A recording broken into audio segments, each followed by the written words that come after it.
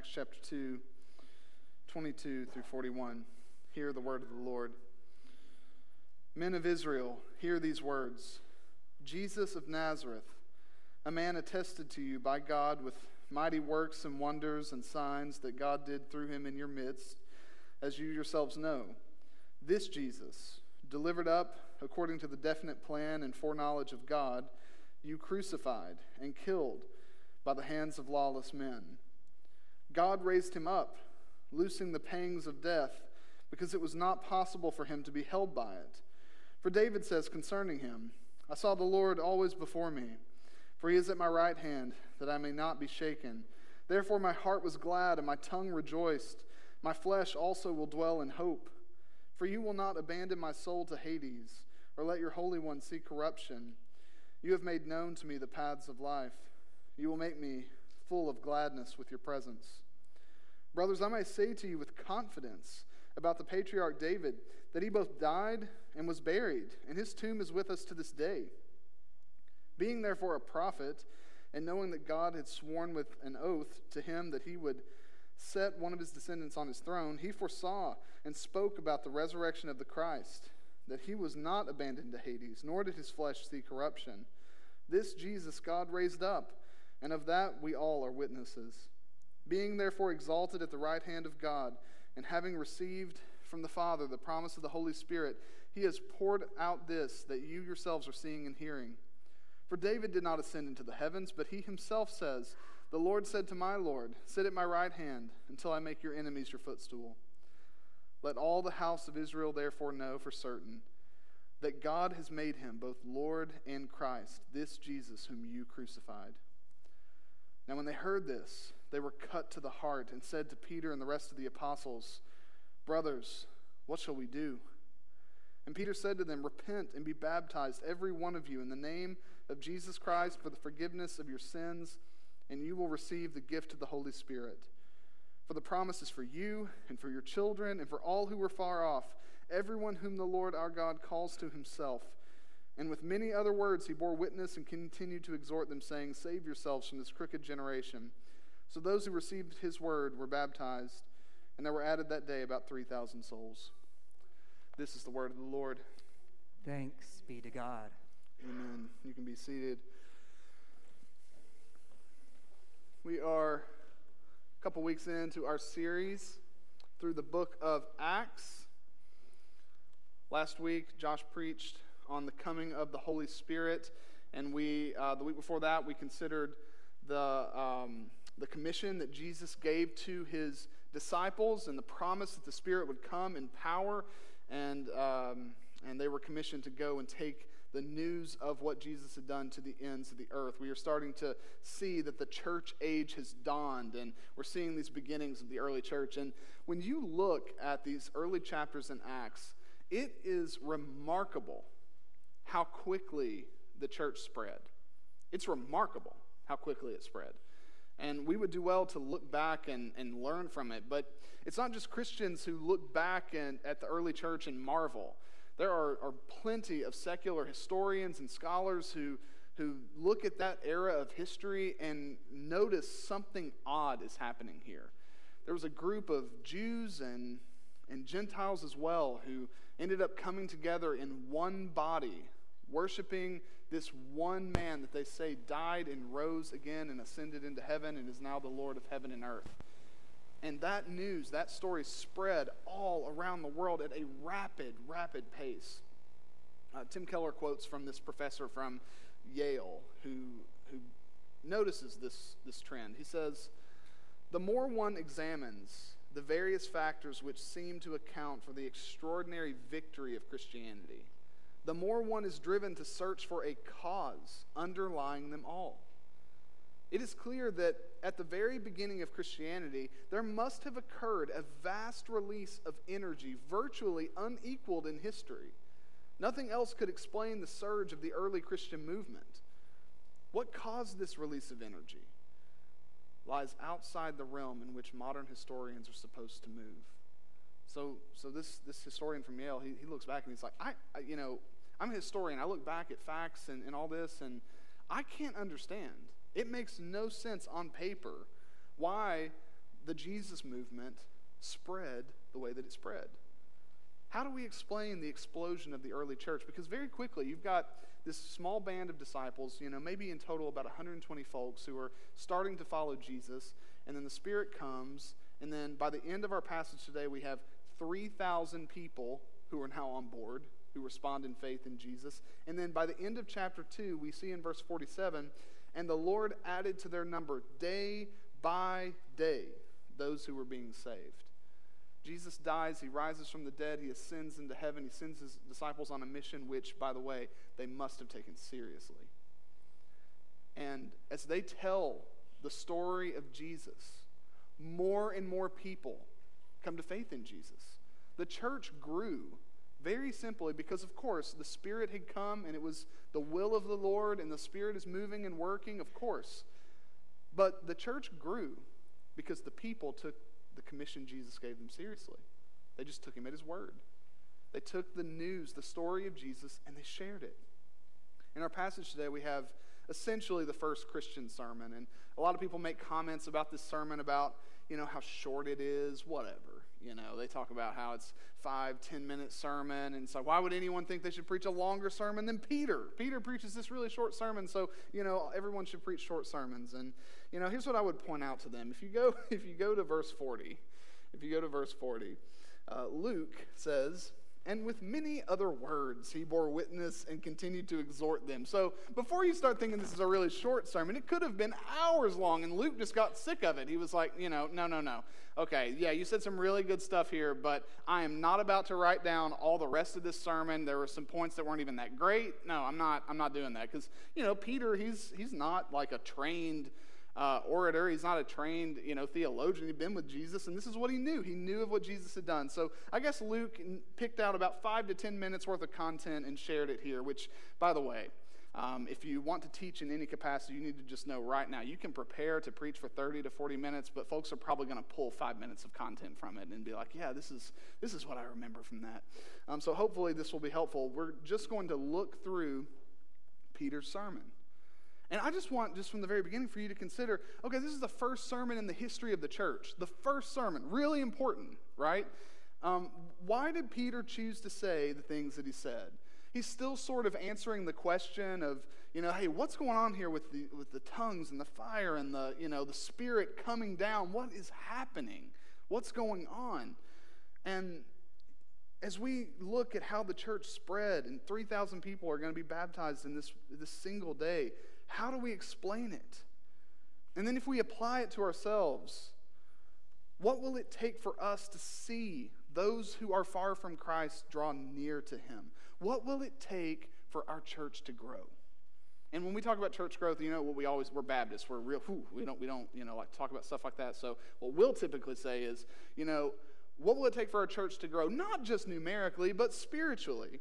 Well, we probably should reverse that, though, and say not just spiritually, but also numerically, because we're sharing the gospel with people and they're believing in Jesus and we're baptizing them and they're joining our church.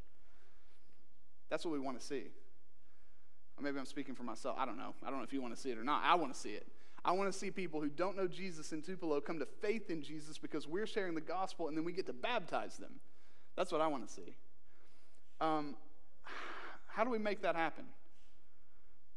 I mean, there are lots of church growth books we could look to, lots of strategies we might could employ. I mean, hey, maybe we just, try an attractional model. We just attract people to try to get them here, and then we, share the gospel really clearly. They come to faith, they get baptized. What is it? Why did the church explode? Why did it grow so quickly? Why did Peter choose to say what he said in this sermon? Well, in order for our church to grow, it will begin where it began for the early church, with an unwavering and unified commitment to the gospel of Jesus Christ. That's where it begins. A commitment, not to a strategy, not to a specific preference, but to the gospel. Peter tells the story of Jesus, and 3,000 people were saved. Now, we can't control... There's a ladybug. Did you guys see that? Just dropped right there.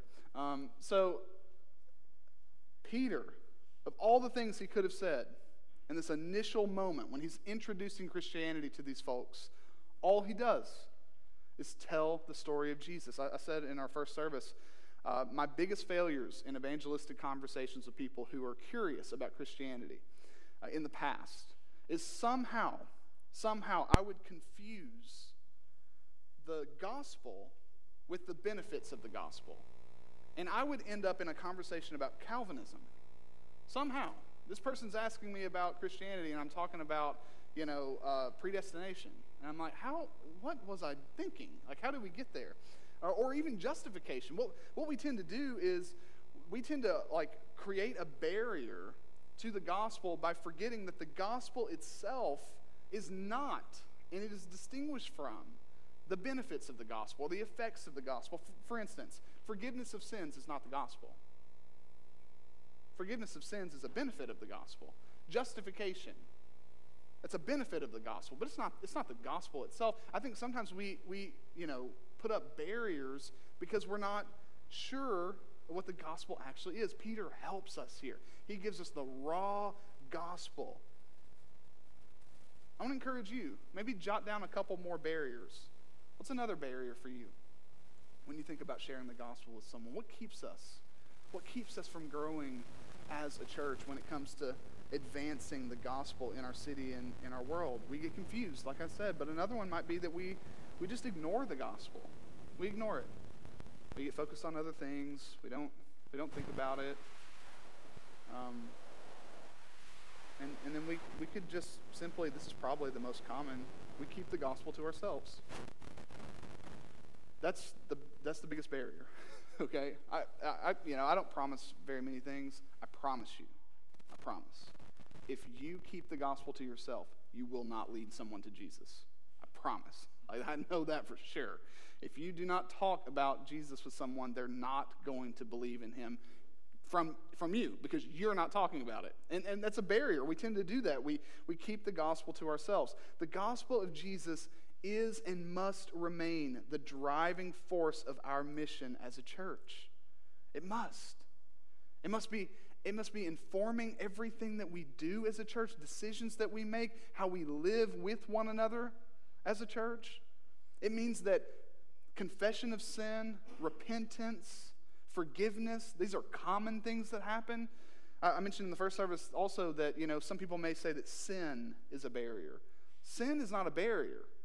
It's how we respond to sin that might end up being a barrier. We're going to sin against each other. That's guaranteed. It's going to happen.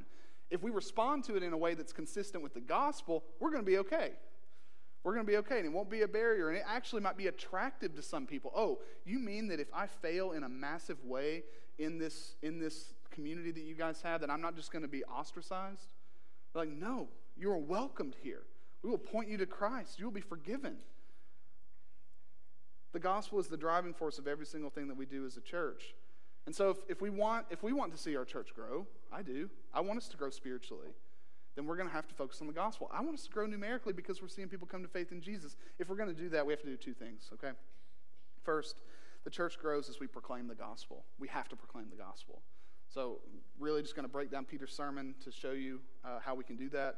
And then second, the church will grow as we respond to the gospel. There's a very clear response here from the people who heard the gospel. And we're going to look at those two things. So first, the church will grow as we proclaim the gospel. All right, now, I alluded to it a minute ago. The gospel is not justification. The gospel is not glorification. The gospel is not sanctification. Those are benefits. The gospel is not forgiveness. Okay, the gospel is not, common answer from folks about, hey, what is the gospel? The Bible? The Bible, that's it. No. The gospel is not the Bible. The gospel is very clear and very simple. Peter breaks it down very clearly. Here it is. The gospel is the news, according to Peter here, that Jesus lived, died, was raised from the dead, and exalted as Lord and King of heaven and earth. And that's it. That's the news. Because you remember, gospel, euangelion, it's news. It's good news. It's a declaration. So I can declare, Kentucky, I can say their record. All right? I can declare that's news. It's bad news, by the way. It's like 5-8, something like that. It's really bad news. All right, I haven't yet begun to speak about what that means, because it definitely means something in Kentucky to be 5-8 this late in the season. Okay, it means something. We're not yet talking about what the gospel means, like how it applies, its benefits, what we're to do with it, anything like that. But it may be helpful to you as you think about sharing the gospel with others to know how simple it is. We're the ones who complicate it. The gospel is the news that Jesus lived, died, was raised from the dead, and exalted as Lord of heaven and earth. You know how the early church grew so fast? They had a story to tell, and they told the story. That was it. So many of them had no clue what a lot of this meant. They knew the basics. They knew the simple fact that it was important that this happened, and they may only have realized that, oh, wow, this Jesus who lived in my town and who was crucified and who rose from the dead, he is the true King of Israel. And my sins can be forgiven if I believe in him. And that might have been all they knew about Christian theology. But it was enough. It was enough because this is the simple gospel. This is mere Christianity. This is Christianity in its basic form, most basic form. And it's important for us to know it because if we start convoluting it with other aspects of Christian theology, we may be training people to be good theologians, but not actually inviting them to believe in Jesus. And that's what we're called to do. Okay, so that's the gospel. Let's look at each point that Peter breaks, how he breaks it down. First, Jesus lived. Okay, so the gospel is the news that Jesus lived. He says in verse 22, "Men of Israel, hear these words. Jesus of Nazareth, a man attested to you by God with mighty works and wonders and signs that God did through him in your midst, as you yourselves know." So, a couple things. First, the people that Peter is talking to here, they knew Jesus. They saw him. They at minimum heard about him, but most of them saw Jesus. They were familiar. He was a really famous teacher who was going around and he was performing a lot of miracles that were consistent with things that only God himself could do. And so the life of Jesus is good news for us because he was a man who performed the works of God, proving that he was more than just a man. Okay? Only God can calm the seas and the storms, and Jesus himself is the one, a real flesh and blood human being who was performing all of these mighty works and wonders and signs. And so Peter begins by saying, hey, do you remember Jesus? That guy. He begins with the raw history of it. That guy over there, the guy who walked on water, the guy who fed thousands of people. That guy. Okay, just so we're aware, that's who we're talking about. And honestly, when you're sharing the gospel with someone here, it's really not that bad of a place to start.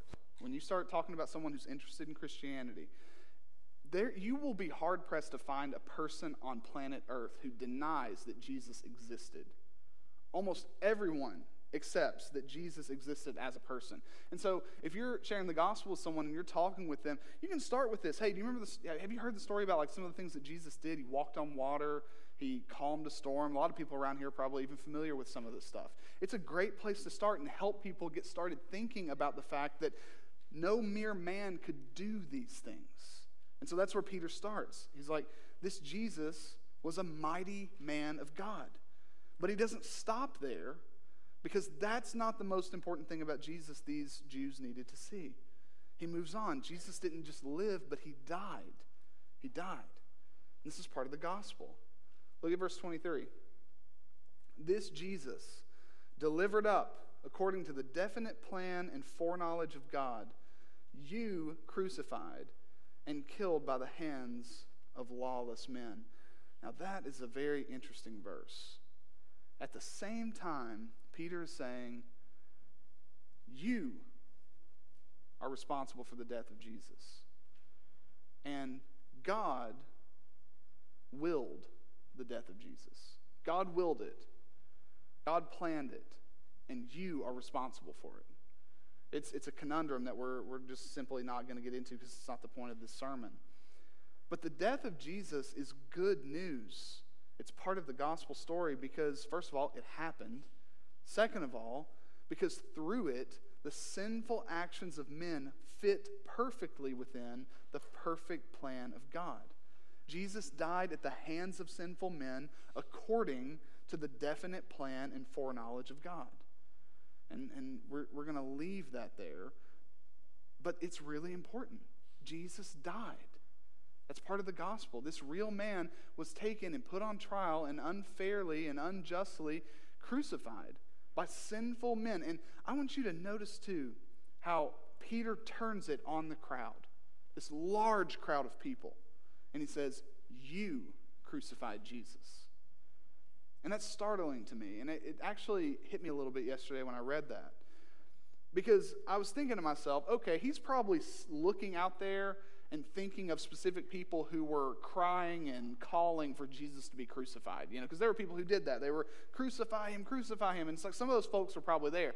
But I'm thinking in a crowd that big, there are probably people who weren't doing that. There are probably people there who had nothing to do with the crucifixion of Jesus. And yet he says to every single one of them, "You crucified Jesus." And so then I just thought a little bit, and I was like, so did I. So did I. And so did you. We are responsible. We are culpable for the death of Jesus because of the purpose of Jesus' death. Jesus died not just according to the sinful actions of these Jews and the Romans. He died according to the plan of God. And within the plan of God is Jesus' death for the forgiveness of sins. It's our sins that sent Jesus to the cross. We crucified Jesus because of our sins. That's only true because the death of Jesus is, yes, sinful in the sense that people shouldn't have done it, but fits perfectly within God's plan to save sinners like you and me. Had Jesus not died, we would have no hope of forgiveness, and the church would mean nothing, would not exist. But if Jesus only died, then he'd be just like King David, who died and was buried, and we can point to his tomb. But as Peter says, he is greater than King David because he not only died, but he was raised from the dead. When you share the gospel, you have to talk about Jesus' life. You have to talk about his death. But you are wasting your time if you don't talk about the resurrection. Okay, so look what we find here in verse 24. I love this language so much. God raised him up. It is so hopeful. God raised him up, loosing the pangs of death, because it was not possible for him to be held by it. Just a quick word here. If it is not possible for Jesus to be held by death, you, as someone who is identifying with Jesus through faith, it is not possible for death to hold you either. Death cannot keep you. One day, you will be raised from the dead in the same way that Jesus was. You will take on a glorified and perfect body that will never again be corrupted or decay. Death will never be able to hold you because it was not able to hold Jesus. It was impossible. That impossibility is true for you as well. Just quickly, that's just deep hope that we have here. But the church grows as we proclaim this gospel, and in proclaiming it, we have to proclaim the resurrection. The resurrection of Jesus is good news because through it, this new church age has dawned. Death has been defeated, the Spirit has come, and God's people now have a clear and new life. God raised him up. It was not possible for him to be held by death. And he shares how David in the Psalms spoke of the resurrection. And it's so interesting because when you read these Psalms, you don't immediately think, oh, that is obviously about the resurrection of Jesus. But Peter helps us out here so much.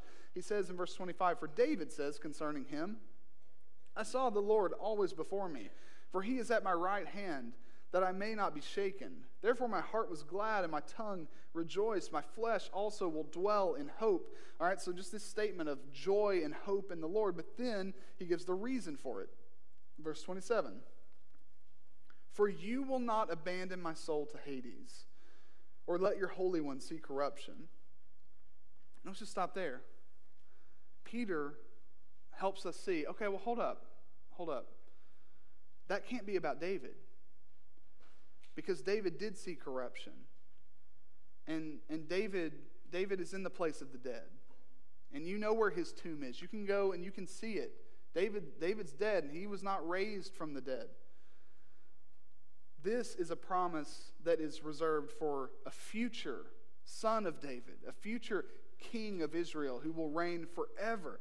He says here in verse 29, brothers, I may say to you with confidence about the patriarch David. I also love that he's able to interpret the Bible with such confidence. I can't say that all the time. I can't be like, hey, I think this really points to Jesus very clearly. I can say it with confidence. No, I can only say it with confidence because Peter's saying it with confidence here. He says that the patriarch David both died and was buried, and his tomb is with us to this day, being therefore a prophet and knowing that God had sworn an oath to him that he would set one of his descendants on his throne. He foresaw and spoke about the resurrection of the Christ, that he was not abandoned to Hades, nor did his flesh see corruption. I love what he said. Follow him. I'm just reading the sermon at this point. This Jesus, God raised up, and of that we all are witnesses. Okay, we'll see if it keeps crackling. We all are witnesses. Thank you. Okay. All right. Better? Better. He says we all are witnesses. So every single person there knew the story. They had seen it with their own eyes. But what does it all mean? There's one more aspect here. Jesus lived, he died, he was raised from the dead. What did it all mean? This is what they're filling everybody in on. He says here in verse 33, Jesus isn't just raised from the dead, but he is exalted as King of Israel and all the earth.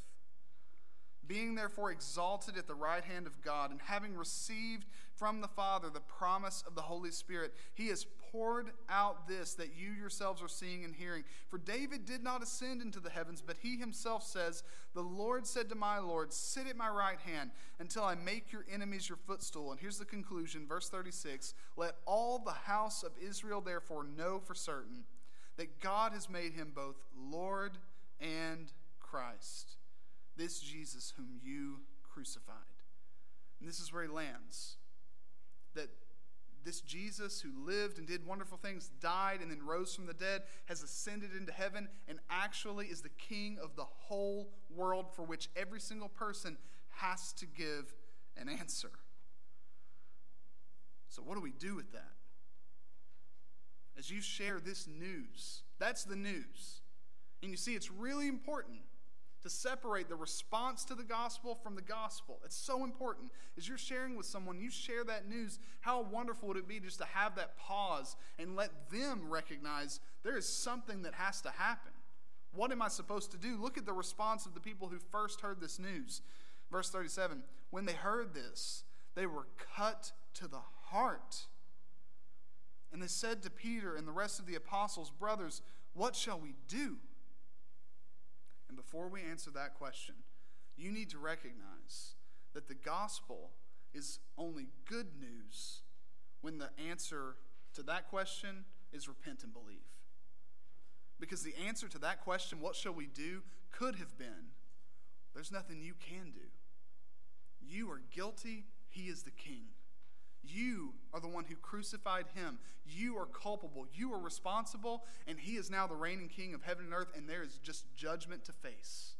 I'm sorry. This is the news. The king has come, and he is coming with vengeance. And that could have been the news.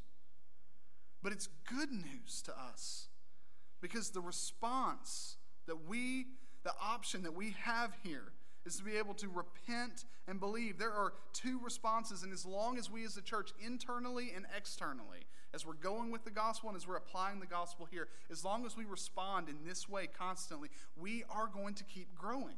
We will grow spiritually, we will grow numerically. And the first is conviction.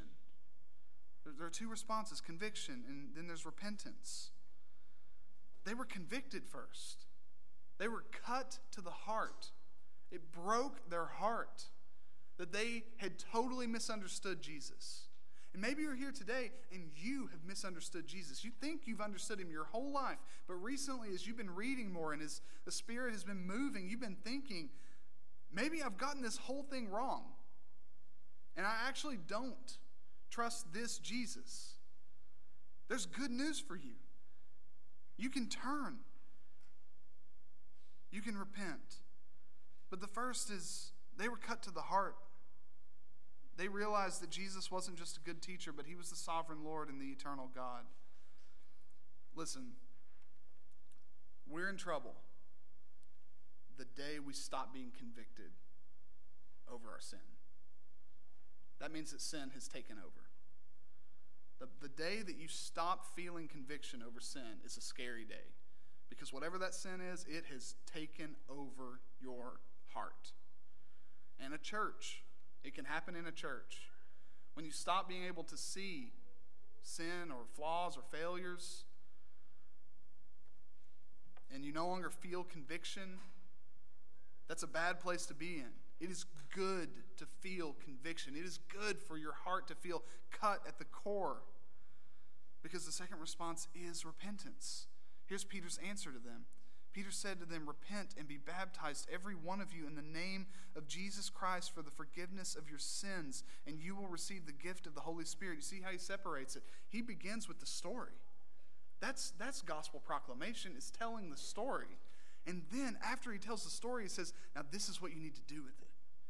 You turn to this Jesus. You're walking in this direction. You repent, which means you change directions and you follow in this direction now, and you believe in Jesus. Your sins will be forgiven. There's power in this story. There is power in this news that Jesus is now the reigning king who was raised from the dead. As a church, we will reflect Jesus in our community as we continue a pattern of life marked by repentance and faith. You don't just repent, believe, and be baptized, and then you're done with that. Repentance and faith is the life of a Christian. And so when others see us turning from sin and trusting Christ repetitively, others in this faith family, others in our city, they will see how people are supposed to respond to the gospel. And as you share the gospel with others, you need to make it known that no matter what their background is, no matter what their current sin struggle is, the moment that they turn from whatever they're following and start following Jesus, their sins will be forgiven. And isn't it good news that we have verse 39? The promise of forgiveness of sins, the promise of the gift of the Holy Spirit is not just for the people of Israel. It's not just for this original crowd.